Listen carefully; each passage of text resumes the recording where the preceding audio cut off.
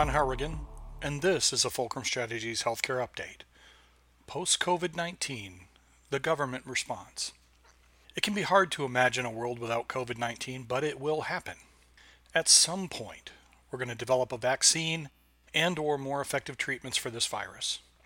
We're going to come out of our houses and return to work. When this happens, the world is going to try to recover from this pandemic and put the pieces back together.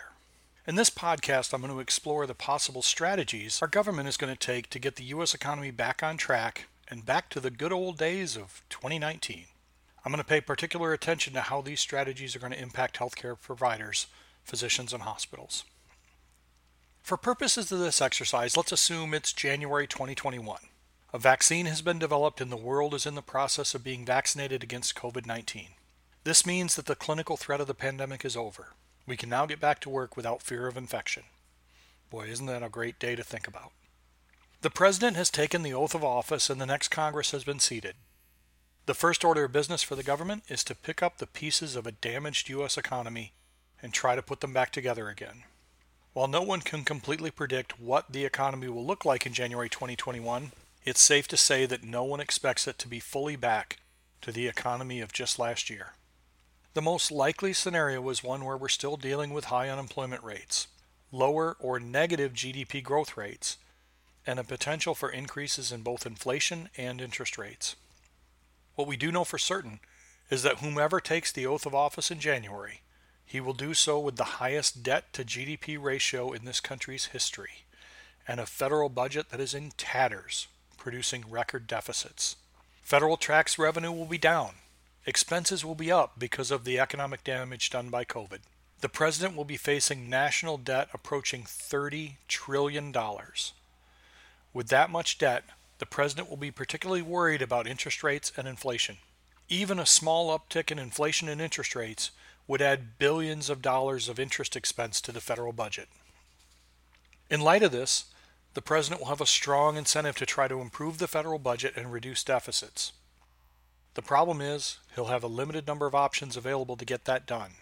Now, in situations like this, the most politically attractive strategy is to cut taxes and hopefully increase economic growth enough to actually increase federal revenue and reduce social program expense.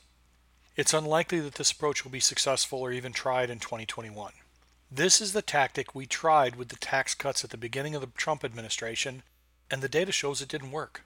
The GDP growth rate, the economic growth rate in 2019, was actually less than it was 4 years prior in 2015 under the Obama administration.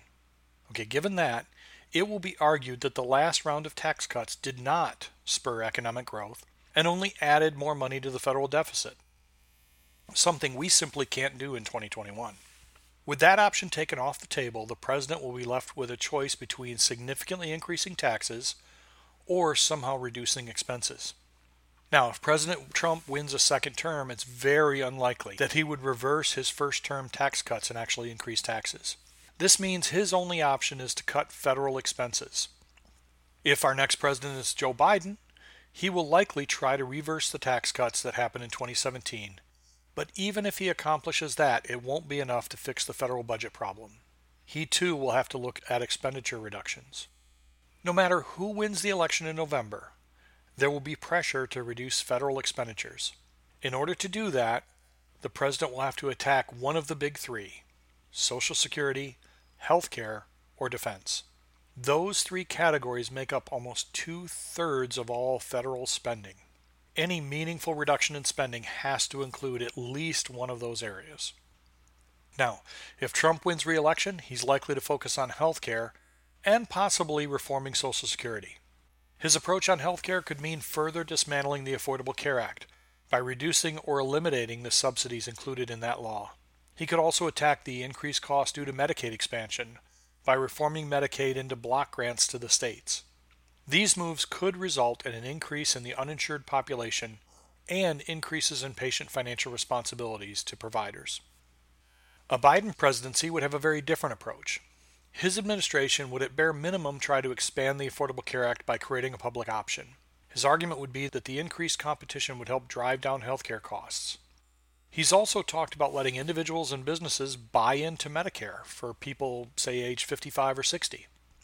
Under these strategies, we wouldn't necessarily see an increase in the uninsured, but doctors would be faced with reductions in revenues as reimbursement levels go down either through the competitive pressures of a public option or patients transitioning into Medicare level reimbursement earlier through a Medicare buy-in program. The other option for Biden would be Medicare for all, which would be devastating to the provider community. While each approach comes with a different result, both place more pressure on physicians and their businesses. They do so because of reductions in revenues or increases in the uninsured population, meaning that it's going to become more and more difficult for physicians to run a successful business in the new environment. Remember, one man's expense reduction is another man's revenue reduction. Thank you, and as always, be safe and be well.